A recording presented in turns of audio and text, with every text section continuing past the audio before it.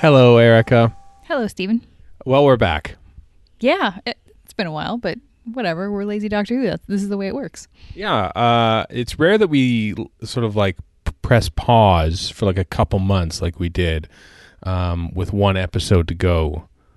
Is it? I would have to check the lovely fan-made spreadsheet to actually know if that's the case, because I feel like that's the thing that we would totally do and maybe have done. Probably. I don't know. Anyway, hope everyone out there is okay. Things have changed since the last episode we recorded. Yeah, we are currently isolating right now. If you're listening to this far in the future, we are in the midst of the COVID-19 pandemic. We weren't the last time we recorded. So yeah. Lots of people are like, man, I'm stuck at home. I've got all this like extra free time. Let's do something creative. Let's do some more podcasts. Whereas Stephen and I are like, no, I still have my full-time job and all of the same podcast work and more. Like I'm actually busier than usual, so this is not necessarily going to be a time for like a whole whackload of lazy Doctor Who, I'm afraid. No, and I've got my own podcast work stuff to do as well. So really, the only thing that you have eliminated from your day is your commute. So you're home after work earlier, and you don't have to leave until later because work for you is the living room. Yep, that's true. The commute is from the bedroom to the living room.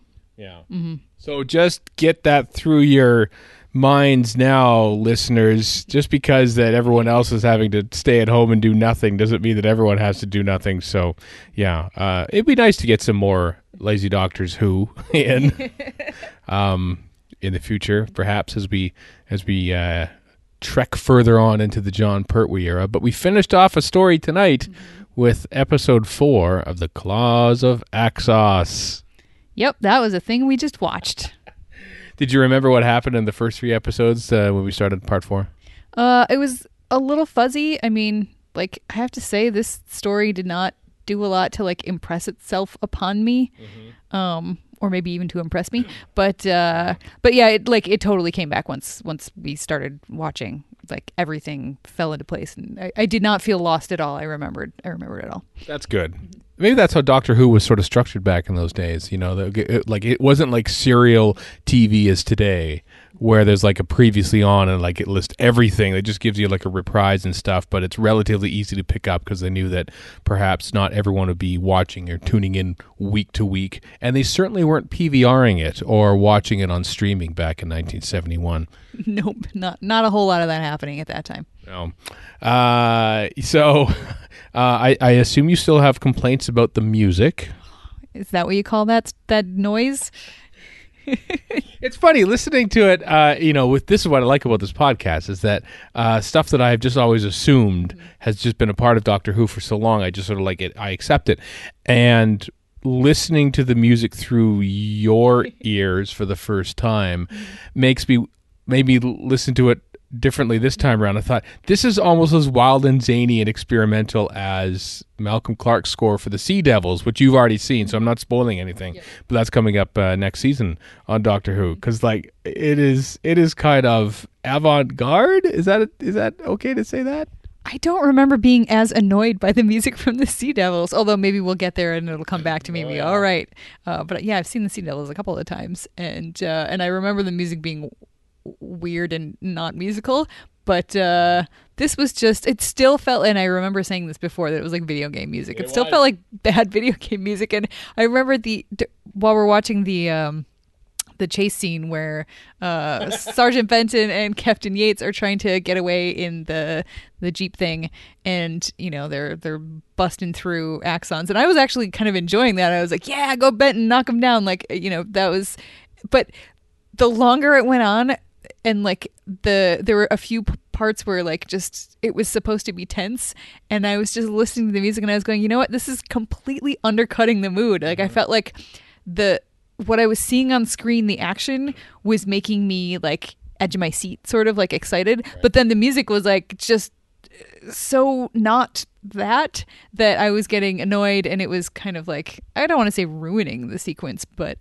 definitely making it less effective. I'll put it that way. Well, blame the BBC for telling Dudley Simpson, listen, you do your music, but you have a synthesizer that is the size of a van, and it makes 2 noises. So make your music around that. And he did his best. Maybe he could have made those 2 noises a little bit like fewer times, because it was a bored musician. Like, I must be playing as many notes as possible because otherwise people will forget I'm here. It was no. There is a part there as the Brigadier and the other car, the Rolls Royce, whatever it is, the Daimler car, drive back to the exploded power station, which, by the way, you should not do. You should not drive immediately back to a power station that has exploded. This is not the first time that Bob Baker and Dave Martin will get nuclear physics wrong. But there was a time there when the music's playing as the car's slowly sort of backing up and driving on, because otherwise you wouldn't know how the car got there. And I thought, is Dudley Simpson just playing? Is he just scoring this live? Because I feel like he's just sort of making up stuff. And then I thought there might even been a slip up in there too. But it was, yeah. Yeah, and I remember actually noticing that scene specifically because it was one of those scenes where there's not a lot happening on the screen. It's just, cars are in motion. And I felt like the music was... I guess I didn't think about it as trying to make up for the fact that not much was happening on screen until you just said that now. But it just felt so... like incongruous to be trying to fill that space with wacky doodle music, whereas if it would have just been a little bit more slower to sort of echo the fact that the cars are just sort of moving more slowly, I feel like it would have been less bothersome to me. Yeah, It's weird, isn't it? I just started watching Survivors, the original BBC version, because, why not? Global pandemic inspires a lot of drama, and I'd never seen it before. And one thing I noticed about that, and indeed The Sandbaggers, which is, of course, produced and directed by Michael Ferguson, who makes his last appearance on Doctor Who here, sadly, is that there's no incidental music whatsoever in any of it. Like Survivors, like at times I thought, well, it feels kind of bleak, because there's nothing happening, because everyone has sort of died of plague, and so it's all about the survivors. So it kind of fits in there. But whenever there's like sort of action sequences or just sort of sequences where nothing is happening, it really feels like nothing is happening because there's no music going on. So I guess the BBC in those days, you could either have no music or all music. That's it. Nothing in between. Well, this is definitely an all the music choice here. I think I would have preferred it with none. That would have been that car backing up scene would have been intriguing without just grind the gears, maybe. Yeah. What else about this episode? Hey, the Doctor and the Master team up ever so briefly as a bit of a ruse, perhaps. Yeah, that was interesting because I assumed that the Doctor wasn't actually just going to take off with the Master, but he did a good job of selling it. Like, had I been a younger kid watching this, I might have actually bought it for a while and been really, nervous and scared. And I like that, he had to do that credibly in order to fool the Master.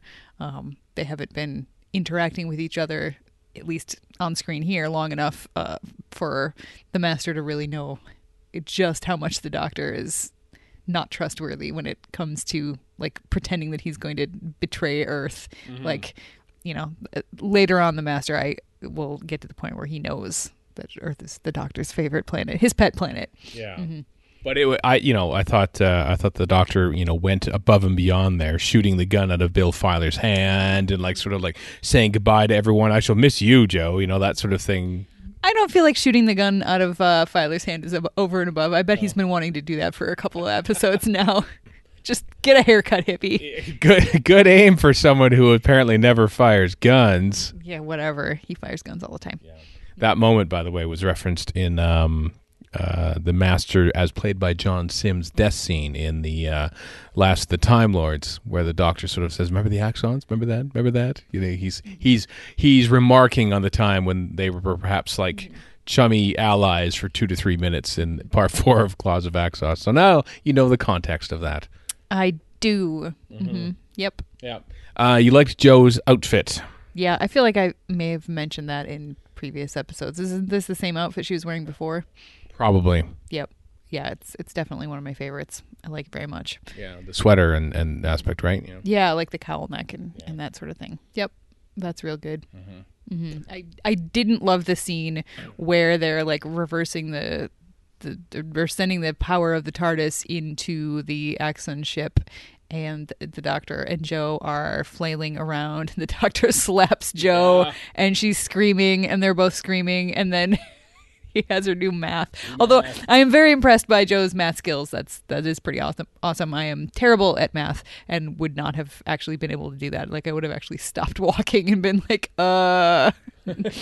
And maybe that was the point. The point is not to get the questions right. The point is to think about, and really having to think about it even longer probably would save her life more than if she was a math. Adric would have died because he would have got that right away, and his mind wouldn't have been taxed. But Joe's was. Well, Adric died anyway. I guess we don't have to watch Earthshock anymore. Sorry, if people are listening to this podcast and didn't know that, I apologize for the spoiler from 1980 whatever. 82. There are Cybermen on the DVD cover of Earthshock. It's kind of sad in a way because somebody might not know that they were there. What else? Anything else you want to say about this? The Brigadier continues to be amazing. Yeah, what did he do that impressed you this time? Everything he did impressed me. Right. Always. No, he's just really good. I don't know. Like, he's doing what he can. They're probably going to die. The world is probably going to get taken over, and he's still just, putting one foot in front of the other. Oh, also, just his total disdain for Mr. Chin was it felt great and earned. Yes, he's chowing down on a drumstick. So, where have you been hiding? The canteen? Yeah. Yep. Yeah, and then just the cold way he says, "Where's Hardiman?" And he says, "Dead," and then walks away. Yep. Yeah. That was very nice. I'm not sure about the choice to have, like, the actor who played Mr. Chin is a larger fellow. Yeah. And I'm not sure how I feel about the idea of, like, sticking an actual chicken leg in his hand and having him, like, it's like it's playing up the fact that he's bigger, that he's fat, as a part of what makes him uncool and not good. And that definitely made me uncomfortable. It felt fatphobic. Well, it was 1971. I know. Which things we say, but that doesn't mean we shouldn't point them out, and it doesn't mean we shouldn't be upset with them. No, like, when the second Doctor says, no, he's too fat, when he's talking about the various regenerations that are being suggested to him. This was the time in which television was being made. Well, you know what? It's still that time, and it still sucks. That's true. I also think it's sort of like just him gnawing on a drumstick is very just a symbolic, as if, like, this man from the ministry growing fat on the profits and the work of the people, basically. That's that kind of thing. This won't mean anything to you, and indeed probably most of our listeners, but because I'm going to mention Rocket Robin Hood. Oh God. An animated show from the late 1960s, which aired on endless repeats here in Canada, I think because it's a Canadian show. And there, I always remember animated Friar Tuck, at a table, and he was eating everything, and it was just like Friar Tuck. It was like an introduction video, and all it was Friar Tuck taking one bite of a drumstick and throwing it over his shoulder, taking another bite of something and throwing it over his shoulder. I remember that to this day. So when I saw Chin taking a bite of that drumstick, I thought you should just throw it over your shoulder, bud. He took one bite. That's all Friar Tuck did in the space year 2500 or whatever it was. Wait, Rocket Robin Hood takes place in the future? So it's Rocket Robin Hood because they're in space. They're in space. Oh. Rocket Robin, and there's a sheriff of not Nottingham. Not is this. I can't remember what it stands for. It's NOTT. But anyway, it's made by the same people who did the Spider-Man cartoons and often used the same backgrounds and voices too. I think too. Wow. I kind of want some chicken now, though. I do have to say that. Like, it was. I was hoping you'd say, "Come on and watch Rocket Robin Hood." Oh, sorry to disappoint. Right. I mean, we could if you really want to. I don't even know where you'd find it. YouTube probably. Maybe YouTube, but not in pristine quality. So I'm going to search out Blu-ray rips. Pristine quality? Are there Blu-rays of Rocket Robin Hood? Oh, there's not Blu-rays, sadly. I didn't think so. No. But you want chicken now. I do. Actually, I have some in the fridge, so. Mm-hmm. I guess that's what we're going to do next then. Yeah, well, I mean, unless you have something else to say about this, how do you feel about this story? Oh, I love all Doctor Who. I could watch anything. I look forward to watching them with you. That's what I'm overjoyed about this podcast, is that I can do that and have a reason to just throw on clods of night. Although the other week I just sort of I was busy editing things, and I thought I'm just going to throw on some old Doctor Who. Boy, that was fun. I hadn't done that in years, but that's how I used to do back in the day when I just sort of play some Legos. Let's get the VHS tapes out and just throw in random episodes of Doctor Who just for fun. No, I like this story. I like this. I'm growing more fond of this era. I don't think the Pertwee era, I love all Doctor Who, but I think the Pertwee era probably sits at not my favorite, but when I say not my favorite, it's not my peak. But I'm enjoying it. It was kind of neat seeing John Pertwee's Doctor at the controls of the TARDIS there, which we have not seen that often so far in his tenure, and it almost felt like kind of odd and that he was controlling the TARDIS. But nope, I liked it. Stunts are fun. Music is silly. It's very colorful. Lots of CSO, which I thought was kind of neat, and some of it that was actually quite effective. And as you say, the Brigadier rocks. Mm-hmm. Oh, yeah, the TARDIS stuff, actually. I thought it was interesting that the doors open and there's more roundels outside the doors.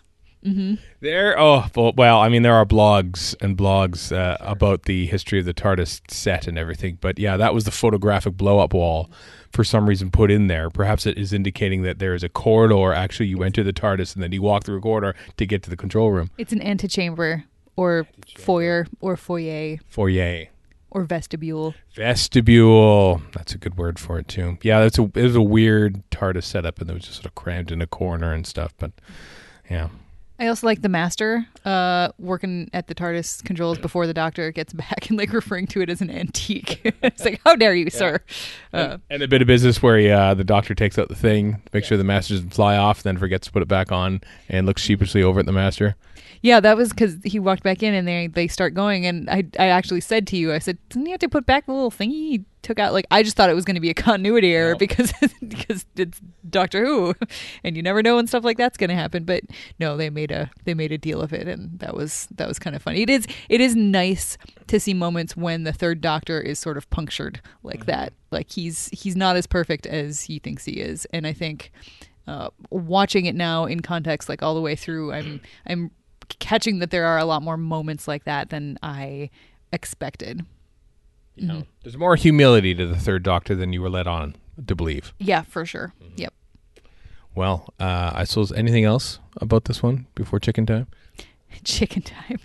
No, this is still not my Doctor Who happy era, but it's not as painful as I expected it to be, except maybe the music. Well, I will say that Dudley Simpson manages to negotiate himself a bit more of an orchestra for season 9, but we have the rest of season 8 to go through yet. So the music will be present. We'll say that. I'll brace myself. Good. Do you know what the next story is that we get to watch?